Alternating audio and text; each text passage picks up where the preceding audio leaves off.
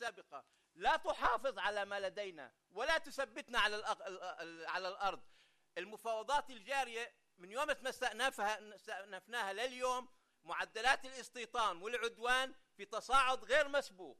إذن إسرائيل ما بتمكننا من خلال هذه المفاوضات، على الأقل بنقول لإسرائيل يا أخي في شيء اسمه بالقانون الدولي تبادلية. إذا بدك نلتزم حتى بالالتزامات المجحفة والظالمة اللي في أوسلو، عليك أن تلتزمي أنت بجهتك بعدم ابتلاع الأرض وعدم الاعتداء وعدم هدم المنازل وعدم وعدم وعدم وعدم، والقائمة طويلة جدا كما تعرفون.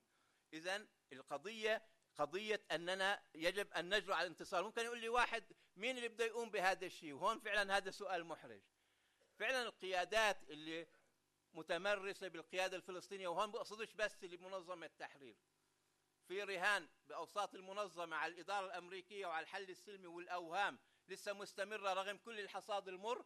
وعند حماس هي جزء من مشروع إسلامي، وشفنا النتائج اللي أوصلت حماس نفسها إلها بربطها لفلسطين بهذا المشروع الإسلامي. إحنا قضية وطنية إلها بعد عربي وإلها بعد إنساني وإسلامي وتحرري، مش لازم تقسيمها لقضية إسلامية أو لقضية بس وطنية.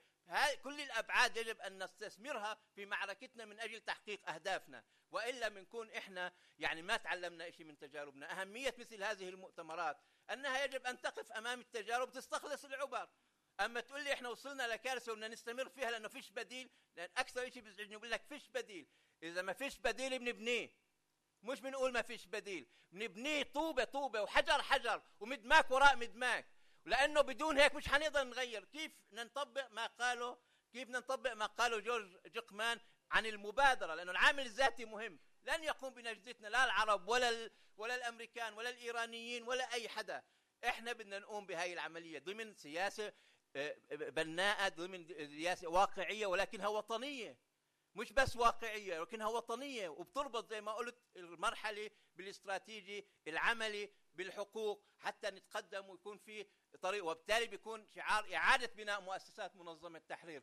هذا شعار مهم، مش بالطريقة القديمة. تغيرت الحقائق وتغيرت الظروف وتغيرت المستجدات والخبرات من عندما تأسست المنظمة للآن. لا يمكن إعادة بناء المنظمة كما كانت، لا بالميثاق القديم ولا بالشروط القديمة، ولكن بدون كيان فلسطيني موحد مش ممكن يكون في قضية فلسطينية ومش ممكن يكون شعب فلسطيني. النقطة الأخيرة بس، موضوع السلطة هو مش يا إما منحل السلطة يا إما منحافظ عليها. ممكن نطرح إعادة النظر بشكلها ووظائفها والتزاماتها بالتدريج، وهون بيكون بيحقق الهدف اللي كلنا بنتمناه، مش إنه تنهار انهيار كامل أو تنحل مرة واحدة. وشكرا. شكرا أستاذ هاني. بس يعني بحق لي أطالبك بتعويض، عودني أنا بصراحة، يعني الله يعطيك الصحة والعافية، بس عن جد أنا بقول منيح ما كان بيده شغال كله بتعوض. أستاذ داود 10 دقائق من فضلك، تفضل. لا 10. مساء الخير ويعطيكم العافية. أنا كاتب المداخلة على بصيغة أطروحات، يعني أفكار، حتى أتلائم مع الوقت.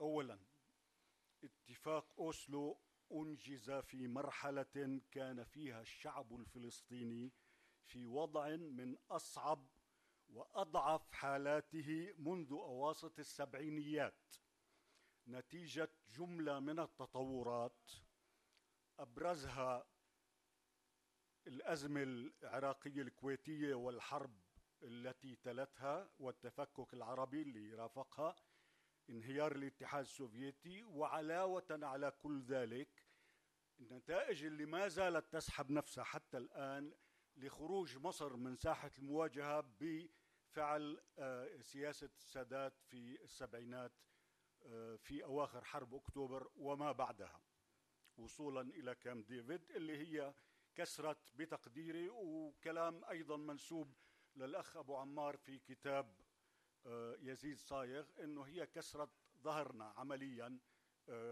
سلوك السادات. ثانيا، الانتفاضة الشعبية الكبرى التي اندلعت في أواخر الثمانينيات الماضية حققت تفهما وتعاطفا كاسحين على الصعيد العالمي، لكن جملة من العوامل المحلية والإقليمية والدولية لم تمكن من ترجمة ذلك إلى مكاسب ملموسة على الأرض، بل بعضها عمل على إجهاضها منذ بداياتها. بعضنا بتذكر جولات وزير الخارجية الأمريكي شولتز في المنطقة بعد انطلاق المفاوضات بشهرين تقريبا. 3. وتزايد هذا الخلل الواسع في ميزان القوى على الأرض بين الشعب الفلسطيني والاحتلال الإسرائيلي خلال السنوات العشرين الأخيرة، خاصة بفعل مضي الحكومات الإسرائيلية المتعاقبة بغض النظر عن تلاوينها من حكومة رابين. وواحد حكى بهذا الموضوع في أرقام حول الاستيطان أثناء حكومة رابين في تغيير الوقائع على الأرض، سواء في القدس الشرقية المحتلة أو في بقية الضفة الغربية المحتلة عام 67، بما يعكسه ذلك من نية واضحة عند القوى المقررة في إسرائيل الأساسية لسد الطريق أمام أي احتمال لزوال الاحتلال عن هذه الأراضي في أي أمد قريب. 4. خلال العقدين الأخيرين شهدت خارطة الوضع الدولي بعض التغير، حيث برزت قوى دولية مؤثرة جديدة يمكن مع السنوات أن تدفع باتجاه توازنات وآليات عمل دولي مختلفة عما كان قائما في التسعينيات بعد انهيار الاتحاد السوفيتي وتفرد الولايات المتحدة بالهيمنة الدولية. لكن كل هذه التطورات الهامة ليست كافية بعد حتى الآن لزحزحة الولايات المتحدة عن سطوتها واحتكارها للنفوذ الدولي تحديدا في الصراع العربي الإسرائيلي من خلال علاقتها التحالفية الاستراتيجية مع إسرائيل المرسمة. 5. ورغم استمرار التأييد الدولي الواسع للحقوق الفلسطينية، وهو ما تجلى في السنوات الأخيرة في تصويت زهاء 180 دولة في الجمعية العامة للأمم المتحدة لصالح حق الشعب الفلسطيني في تقرير المصير وإقامة دولته المستقلة، مش بس 138 العام الماضي اللي صوتوا مع الاعتراف بالدولة، في 180 صوتوا على قرار بهذا المعنى سنة 2003. واقتصار المعارضة لهذا الحق في غالب التصويتات على إسرائيل والولايات المتحدة، إلا يعني أحيانا في شوية إفراط بعض جزر المحيط الهادئ مثلا، إلا أن الطرف الإسرائيلي يتصرف باعتباره محصنا ضد أي انعكاس عليه لهذا الموقف الدولي شبه الإجماعي، طالما بقيت القوة الأمريكية إلى جانبه في كل الحالات وفي كل المنابر وفي كل القضايا تقريبا، بما يتيح لإسرائيل مواصلة الاستهتار بالقانون والقرارات الدولية، وهو سلوك حال حتى الآن دون هذه الغالبية الدولية المناهضة الرافضة للاحتلال الإسرائيلي إلى واقع على الأرض. ولا يبدو أن هناك أرضية جادة حتى الآن لأي رهان على تطور قريب الأمد بهذا الاتجاه في مواقف مراكز القرار في إسرائيل أو في الولايات المتحدة. 6. كل ذلك يجعل آفاق إنجاز الحد الأدنى من الحقوق الوطنية الفلسطينية كما حددها البرنامج الوطني المرحلي مسدودة إلى حد كبير في الأمد القريب، ويفرض بالتالي مهمات مباشرة على حركة الشعب الفلسطيني في الوطن المحتل وخارجه. عناوينها الرئيسية وبعضها ذكرت اليوم ومبارح: تدعيم صمود المواطنين على الأرض في كل تجمعات الشعب الفلسطيني بما يشمل الوطن، القدس أولا، الضفة الغربية، وكذلك غزة، وكذلك أهلنا في 48، وكذلك في الخارج. لا، الصمود طبعا موضوع، والعمل على تصليب ظروف حياة تجمعات الشعب الفلسطيني المختلفة في الوطن وخارجه. ومثل هذا التصليب والاهتمام بمختلف التجمعات يوفر الأرضية لبناء مستوى متقدم من التماسك بين مختلف كتل الشعب الفلسطيني من جديد، لمواصلة المسيرة التاريخية بالوسائل المناسبة في كل ساحة وبنفس طويل، يعني قد تحتاج لفترة زمنية طويلة، على طريق العمل من أجل إنهاء الظلم بكل أشكاله الذي لحق بالشعب الفلسطيني منذ أكثر من 65 عاما. طبعا كل أشكال العمل اللي ذكرت مشروعة في هذا الإطار، بما في المقاطعة والمقاومة الشعبية إلى آخره. 7، ليست هناك مفاتيح أو حلول سحرية سهلة وقريبة المنال، يعني بنستبدل شعار بكلمة أو كلمتين بشعار آخر بكلمة أو كلمتين لحل المأزق اللي احنا فيه، حتى لو ازدادت صعوبة تحقيقه بفعل إجراءات الأمر. لا عفوا، بل هناك ضرورة لتشخيص المعطيات بوضوح والعمل بنفس طويل من أجل توفير شروط تحولات فعلية في المعطيات على الأرض وفي المحيط المباشر، خاصة العربي طبعا، تفتح الآفاق جديا لإحداث التغيير المطلوب في ميزان القوى الإجمالي.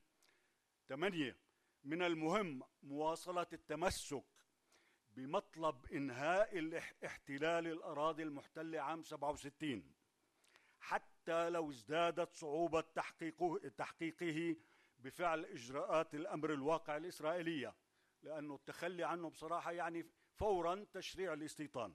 وفي الوقت ذاته إبقاء الأفق مفتوحا على أمد أبعد إذا أغلق الطريق زوال الاحتلال لحل ديمقراطي في عموم فلسطين بحدود ما قبل 48 يعالج كافة جوانب الصراع ويشكل خيارا إجباريا في حال تعثر تحقيق الهدف الأول. والنقطة الأخيرة،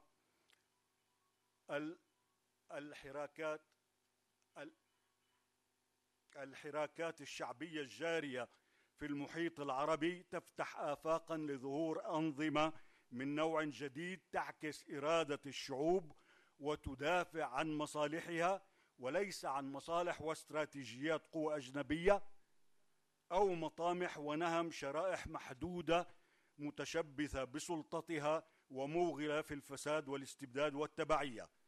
ولكن هذه عملية التغيير هذه ذات الأهمية التاريخية لعموم شعوب المنطقة بما في ذلك بالنسبة للشعب الفلسطيني قد تستغرق فترة زمنية غير قصيرة يصعب من الآن التنبؤ بمداها، إلا أنه من الواضح أن شراكة شعوب الجوار المباشر خاصة ومصر في المقام الأول في إعادة استنهاض عوامل القوة الذاتية في عملية الصراع مع الاحتلال يشكل أحد المداخل الهامة لتصحيح موازين القوى. وشكرا.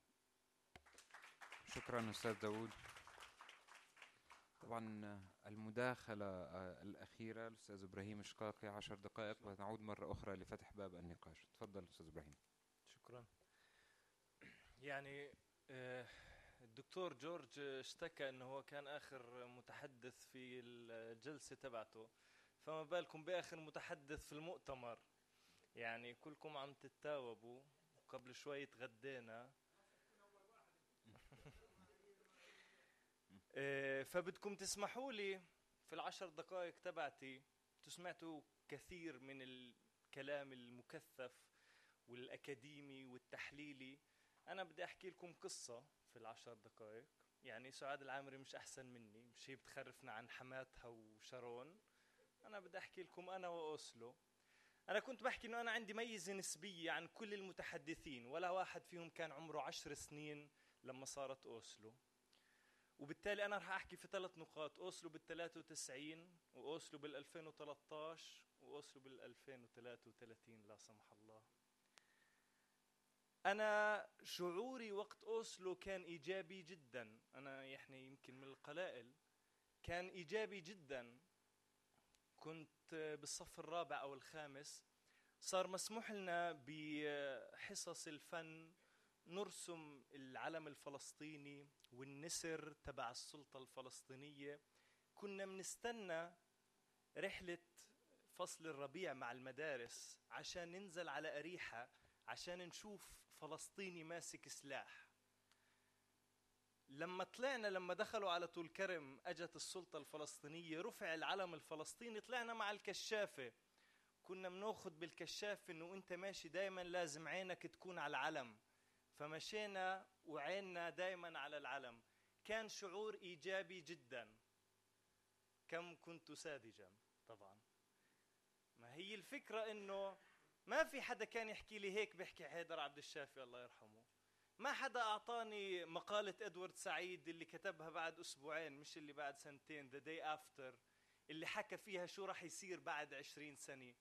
ما حدا حكى لي هذا الحكي. كنت طفل ساذج، وبالتالي السذاجة كانت مقبولة إلي لواحد عمره 10 سنين. فهل كان القائمين على أوسلو بمدى سذاجتي؟ لا لا لا طبعا. هاي ضربة تحت الحزام بدون شك، لأنه بشي طبيعي نحكي إنه في كان عوامل خارجية كثير: سقوط النظام ثنائي القطبية، موقف المنظمة من حرب العراق، كان في كثير عوامل خارجية. أنا درست اقتصاد، وللأسف أول الأشياء اللي درستها جملة لاتينية بتحكي ceteris paribus، يعني all other constant. ما أنا هيك أخذتها. شفت إيش صار بال93، وبعدين نطيت على 2013، كبرت درست اقتصاد، بحثت في الاقتصاد، وشفت إنه أوسلو أثرت على الاقتصاد ب3 نواحي سريعة: ناحية اقتصادية تقنية، ناحية اقتصادية سياسية، وناحية اقتصادية اجتماعية. من ناحية تقنية دكتورة سامي حكت بشكل وضوح، ما صار في كتير اختلاف ما قبل أوسلو ما قبل بروتوكول باريس وما بعده. من ناحية اقتصادية تقنية، السيطرة على الموارد الطبيعية كانت بإيد إسرائيل لا زالت، السيطرة على الحدود كانت بإيد إسرائيل لا زالت، السيطرة على الأسعار والتجارة كانت بإيد إسرائيل لا زالت، السيطرة على العمل في داخل إسرائيل كانت بإيد إسرائيل لا زالت. من ناحية تقنية ما في إشي كثير. في موارد المالية اللي كان المفروض حسب اتفاقيات أوسلو اللي هو التارفس، الضرائب على الاستيراد، وهي استعملتها إسرائيل بشكل واضح كابتزاز سياسي. من ناحية اقتصادية سياسية صار في عنا نقلة نوعية اقتصادية مشابهة للي صارت من الجانب السياسي. سياسيا انتقلنا، في كان دكتور أستاذ هاني بيحكي عن إحنا في مرحلة تحرر وطني، يا ريت إحنا انتقلنا من مرحلة التحرر الوطني لمرحلة ما بعد ذلك، بنسميها بناء مؤسسات، بناء دولة، ما بعد الاستعمار، ما بعد الكولونيالية، بنسميه اللي بدنا إياه. صار في هذه النقلة عند السياسي الفلسطيني، رافقها نقلة عند الاقتصاد الفلسطيني للأسف. وبالتالي زي ما انتقلنا من التحرر الوطني لبناء الدولة، انتقلنا من التمكين والمقاومة الاقتصادية للتعاون الاقتصادي. وبالتالي في عنا مشاريع مشتركة، في عنا طبقة رجال أعمال تتقاطع مصالحهم بشكل مباشر بالاقتصاد الإسرائيلي. هذا التأثير الثاني. الجانب المجتمعي، تحولنا لمجتمع مستهلك مدين، نسمعها كثير. شو يعني؟ بديش أحكي في تفاصيل، ولكن الاقتصاديين بيعرفوا أنه الناتج المحلي الإجمالي لما بنحكي عنه هو بتكون من استهلاك، استثمار، إنفاق حكومي، وتجارة. 4 عوامل. إحنا عنا الاستهلاك اللي هو جانب من جوانب الناتج المحلي الإجمالي، تقريبا 150% من الناتج المحلي الإجمالي هذا الاستهلاك. إيش يعني مدين؟ القروض بشكل منفصل مش مشكلة. إذا القروض بتروح لمشاريع إنتاجية بتخلق فرص عمل، تمام. إذا بتروح على زيادة اللي بنسميه الطلب الكلي الجنرال ديماند بيكون تمام. بس نطلع على بيانات سلطة النقد في منتصف عام 2013 القروض اللي رايحة، بدي أحكي عن 4 كاتيجوريز. القروض اللي رايحة للزراعة 10 مليون في شهر 5 2013، 10 مليون. القروض اللي بتروح للبطاقات الائتمانية الكريدت كاردز 45 مليون. القروض اللي بتروح للقروض الاستهلاكية المقسطة 99 مليون. والقروض اللي بتروح للسيارات 240 مليون. فما تحكوا لي إنه القروض عم بتحقق هذا الدور الإيجابي. مش ضايل كتير وقت. هذه 2013. أنا كنت بدي أحكي عن 2033 ولكن بلكن في الجولة القادمة، بس لازم أجاوب الصراحة على اللي حكاه الدكتور علي بجنبي بتواضع شديد ومع الفرق الهائل في التجربة بيني وبينه. بس أنا مستغرب جدا جدا جدا، وزي ما الأستاذ هاني كان يعني منفعل، أنا كمان جدا منفعل. إحنا بنحكي إذا بدها السلطة، إذا بدنا السلطة عندها التزامات تجاه المجتمع الدولي، تجاه إسرائيل، تجاه الشعب الفلسطيني. دكتور علي بيحكي قامت تقريبا باللي عليها المجتمع الدولي واللي عليها لإسرائيل، بس بيحكي ما قامت بالتزامها تجاه الشعب الفلسطيني. طبعا ما هو اللي لازم نفهمه، هناك تعارض أساسي ما بين التزام السلطة لإسرائيل والتزامها للشعب الفلسطيني. التزام الأمن لإسرائيل يتعارض مع التزام حماية الشعب الفلسطيني. التزام التعاون الاقتصادي مع إسرائيل يتعارض مع التخلص من التبعية. التزام عدم التحريض لإسرائيل يتعارض مع مفهوم التاريخ. التزام السلطة مع إسرائيل يتعارض بشكل واضح، وبالتالي التزام السلطة لإسرائيل والتزام السلطة للشعب الفلسطيني دونت ميكس على رأي محمد مرسي. هذه النقطة اللي أنا حبيت أحكي فيها. 2033 بلكن في الجولة الجاي.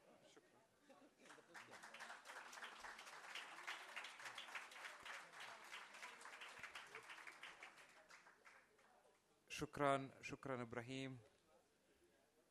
طيب القائمة دانا. دكتور علي، نبدأ بس بالتعقيب السريع لمدة من كل متحدث على الجولة الأولى من الاستفسارات، لمدة دقيقتين سريعتين لكل متحدث، ونأخذ الأسئلة. دقيقتين بس سريعتين. لا بس عشان الجولة الأولى دقيقتين، وبعدين بناخذ الجولة الثانية من الأسئلة. تفضل. أنا شاكر لإبراهيم وشاكر لهاني. يعني للكل. إذا كان هذا هو الاستنتاج، معنى ذلك إنه لازم نتطلع على استمرار وجود السلطة، لأنه السلطة لها التزامات، وهي الالتزامات تمت ماشي ضمن جميع الظروف والحكومات وبغزة وهنا وكلياته. إذا كان هذا هو الاستنتاج اللي استنتجه إبراهيم، معنى ذلك إنه السلطة مش منجز وطني، وعلينا إنه نتطلع على استمرارية وجودها. أما بالنسبة بتعرفوا أنا في عندي مشكلة بهمش، يعني إحنا في مؤتمر، ومؤتمر المفروض مؤتمر علمي، الأشياء بدها verification وبدها يعني عوامل اللي تسند التحليل، وأنا في عندي عوامل تسند التحليل. عندما حاولت السلطة الفلسطينية أنها تغير من التزاماتها، صار فيها ما صار. أنتوا بتعرفوا بال2002 شو صار.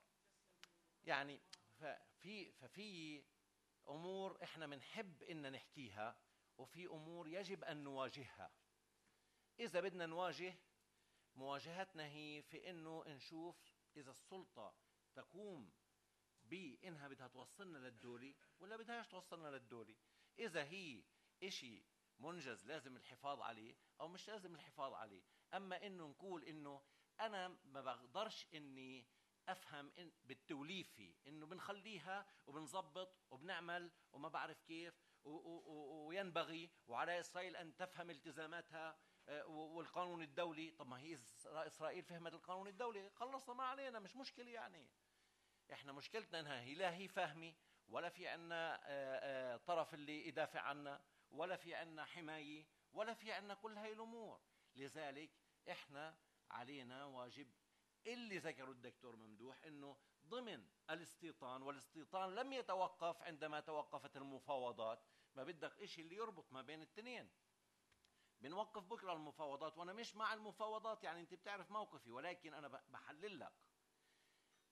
بكرة بتوقف المفاوضات، بوقفوا الاستيطان؟ ما أنت مش قادر توقف الاستيطان في كلا الحالتين. في الحالتين ما وقفش.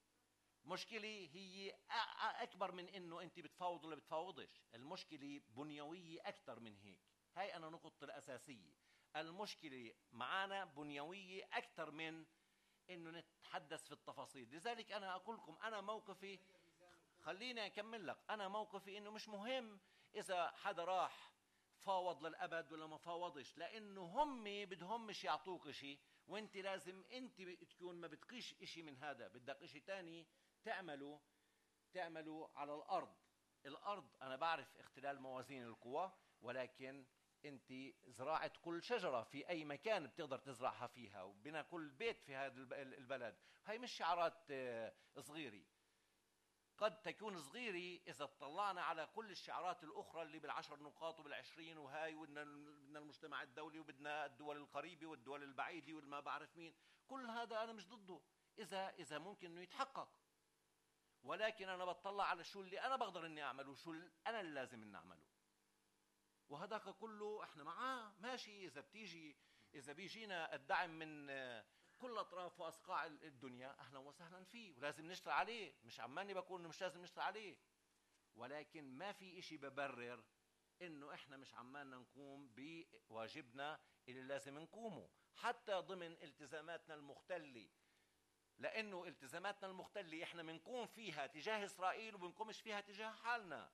وأنا مش شايف إنه التناقض اللي أنت بتذكره. ما في إشي بيقول إنه التعليم الفلسطيني لازم يكون بالسوق اللي هو فيه، ولا الصحة الفلسطينية بالسوق اللي هو فيها، ولا وبعد لكم 20,000 إشي اللي إحنا قادرين نشتغل فيها إذا إحنا جديين. ولكن أمرار بنهرب من الجدية بإنه نخلع لنا كم شعار، بنصيح لنا كم صيحة، بنكتب لنا كم بيان. شكرا دكتور علي. يعني قبل بس ما أنقل للأستاذ محمود العلول، يعني يمكن في نقطة أيضا تثير النقاش في كتابه الأخير إيلان بابي The Bureaucracy of Evil أو بيروقراطية الشيطان، تحدث بشكل كبير عن الاحتلال الإسرائيلي 67. وبالتالي طبعا كما ذكر إيلان بابي بكتابه الأول Ethnic Cleansing of Palestine، كيفية أن كان التهجير القسري هو سياسة ممنهجة، ذكر في كتابه الجديد أن احتلال 67 لم يكن بناء على ردة فعل، وإنما كان ضمن خطة إسرائيلية توسعية خلقت من خلالها إسرائيل على مدار 40 سنة الماضية أو 45 سنة الماضية جسم بيروقراطي. هذا الجسم البيروقراطي هو الجسم اللي احنا عم بنعيشه الآن. وبالتالي إسرائيل لا تفكر بأن تنسحب من الضفة الغربية ولا حتى من غزة بالشكل العام، بقدر ما هي خلق جسم بيروقراطي. الجسم البيروقراطي يعني بتصور كلنا بنتحدث عن آلية استصدار التصاريح على سبيل المثال، آليات الاستيراد والتصدير على سبيل المثال، الانتقال من غزة إلى الضفة ومن الضفة إلى غزة وكلاهما إلى القدس على سبيل المثال. كل هذه المعيقات هي تحد من فكرة تماما، يعني تفاوضنا أو ما تفاوضنا الجسم البيروقراطي موجود، وبالتالي هي عملية إدارة صراع وليس إيجاد حل للصراع. إلى أي مدى تستطيع الفعل الفلسطيني أن يتعامل مع هذا الواقع؟ وبالتالي يمكن هذه أيضا هي جزء فكرة الآلية البيروقراطية. عندما نتحدث مثلا عن 500 حاجز إسرائيلي موجودين في الضفة الغربية، يقسم الضفة الغربية، لسه ما حكينا عن الاستيطان، عم نحكي عن حواجز عسكرية فقط. وبالتالي يمكن هذه كمان النقطة هي جزء من التحدي نحو المستقبل، إنه هل فعلا في إمكانية في ظل الآلية البيروقراطية التي خلقتها الحكومات الإسرائيلية منذ 67 وحتى الآن إلى الوصول إلى دولة فلسطينية؟ أستاذ أبو جهاد تفضل. دقيقتين لو سمحت. ايوه. بعرف إقلال. لا انت واضح تماما انه شاطر في قمعي انا. محل القمع لم يلتزم احد فيه. طيب الله يعطيك العافيه. انا اقول لكم بصراحه ووضوح، يعني واضح تماما انه تغيرت الفكره عندي عن طبيعه الجلسه تماما. انا كنت معتقدا بانه خلال الجلسات اللي مضت كلها انتهينا من الموضوع الذي له علاقه بتشخيص اوسلو والحديث عن مثالبها وعن مزاياها وكل ما إلى ذلك، وأن هذه الجلسة للإجابة على سؤال ما العمل وما هو الهدف وكيف واضح تماما أننا لم ننتقل مما كان في الجلسات السابقة، والجو كله أحيانا كثيرة حتى يعني بالحق جو شيء ما من الملاومة وتحميل المسؤوليات. مش هيك الناس بدها تبحث عن إجابة على سؤال ما العمل، كيف نخرج مما نحن فيه وما نحن فيه. نعم أوكي، نتاج لهذا الصراع وأوسلو جزء منه، لكن ما نحن فيه ليس كله نتاج لأوسلو. ما نحن فيه نتاج مجموعة كبيرة من العوامل علينا أن نبحث عن، لكن مضطر نتيجة لأن النقاش هكذا لأن أرجع لصفكم بهذا الموضوع الذي له علاقة. كنا نحكي عن حلول، واضح أن الحلول ربما بحاجة إلى جلسة أخرى فقط تخصص من أجل هذا الموضوع بهالمسألة. صار تعليق كثير على ما تحدث به الدكتور علي، وأنا بدي أقول لكم شيء بوضوح وصراحة. يمكن كان لديه تشخيص على الأقل في جانب دقيق للغاية حينما قال بأن الصراع مديد، والذي فهمته أن الشيء المتاح في هذه الفترة دكتور هو إيهاب، الصمود. بس خلي أخونا أبو جهادي يركز في الميكروفون عشان نسمع صوته. ماشي الحال. وما تحدث به هو المسألة أن الصراع متاح أو الصراع مديد، وما هو متاح هو الصمود، وهذا شيء حقيقي صحيح. هذا لا يلغي إن كان هنالك لدى أحد أي رؤية أخرى أو أي خيارات أخرى في هذا الموضوع. يا أخوان، حتى لما بنحكي على أوسلو، أول شيء في قضية ثانية سمعت بها أنا مفهوم خاطئ مضطر أنه أحكي عنها، لكن لما بنحكي على أوسلو أنا بقول لكم بصراحة وضوح أنه أوسلو لا، أوسلو والذين صنعوه والجانبان الذين صنعوا أوسلو لا، هم كانوا يعرفون أنه سيؤدي إلى حالة من الصراع. أوسلو اتفاق مبادئ، مش هيك؟ وفي اتفاق المبادئ لم يجب على القضايا الأساسية التي أساسا هي ستؤدي إلى صراع، والقضايا اللي هي قضايا المرحلة النهائية التي لها علاقة بعودة اللاجئين والقدس وإزالة الاستيطان والأرض. أساسا هذه لم يجب عليها على الإطلاق، أجلت وسميت قضايا المرحلة النهائية، وكان لابد حينما نصل لها أنها ستؤدي إلى صراع. دخل إلى أوسلو وكل له، أو دخل إلى الاتفاق وكل له قراءته، والطرفين يدركوا أنهم سيصلوا إلى صراع، وطرفين دخلوا لرؤية أنه عسى أن أتمكن خلال هذه الفترة الانتقالية من أن أغير شيئا ما في موازين القوى يؤدي يعني إلى تغيير موقعي وقدرتي ووزني في هذا الأمر. وبالتأكيد أن إسرائيل التهمت الكثير من الصلاحيات الفلسطينية التي لها علاقة باتفاق أوسلو، والنقاش ليس إلغاء أوسلو أم لا، إلغاء السلطة أم لا، كل ما إلى ذلك. إلغاء السلطة خلال الفترة الأخيرة أكثر واحد رددها هو الرئيس أبو مازن على فكرة بهذا الموضوع، أنه إذا بقيت السلطة هكذا سلطة منتهكة صلاحياتها سيادتها كل ما إلى ذلك، يعني شيء ما يدعو إلى التساؤل.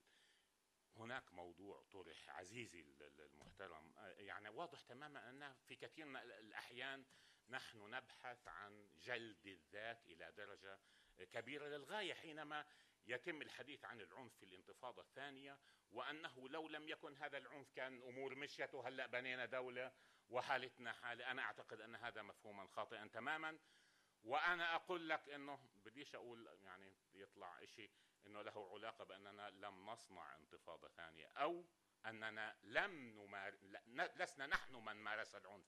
الانتفاضة الثانية توقفت عملية السلام والعملية السياسية تماما، خرج الشعب الفلسطيني للاحتجاج على ذلك، فوجه بهذا العنف بالقنص بالقتل، والشواهد قائمة تماما في تلك الفترة مما أدى إلى كم هائل من الضحايا وأدى إلى ردود أفعال فلسطينية بهذا الموضوع. لأنه لما بنحكي بمنطق إنه لو لم نمارس، مش إحنا اللي مارسنا العنف، نحن مورس علينا العنف وكان هنالك هذا ربما المفجر، لكن بعد ذلك كانت الأمور لا هي كانت الأمور يعني الواضحة. ربما هناك بعض الأطراف التي كانت أحيانا تمارس العنف من أجل إيقاف المسار، وهي مسألة يعني أنا بعتقد أنه واضحة تماما. الحديث عن أنه لو كان لدينا أداء رائعا كان ما وصلناش لها المسألة، أيضا هذه فيها مسألة مغلوطة تماما. وتحديدا خلال يمكن سنتين المضت كان يتردد كثيرا من الحكومة في ذلك الوقت أنها تبلغ العالم أن هنالك جاهزية فلسطينية من أجل يعني إقامة الدولة. ربما كان هذا لأسباب سياسية بهذا الموضوع، لكن هل الموضوع له علاقة بأنه أعمل وزارة خارجية رائعة ومحترمة عشان أخذ دولة، ولا أعمل؟ لا، المسألة مسألة تماما مختلفة عن هذا الموضوع. حالة الصراع لم تنتهي حتى يعني هذا عدو لا يمكن على الإطلاق ضمن ميزان القوى الراهن أن يسلمك إرادتك، أن يسلمك سيادتك وقدرتك على إقامة الدولة. فالمسألة ما لهاش علاقة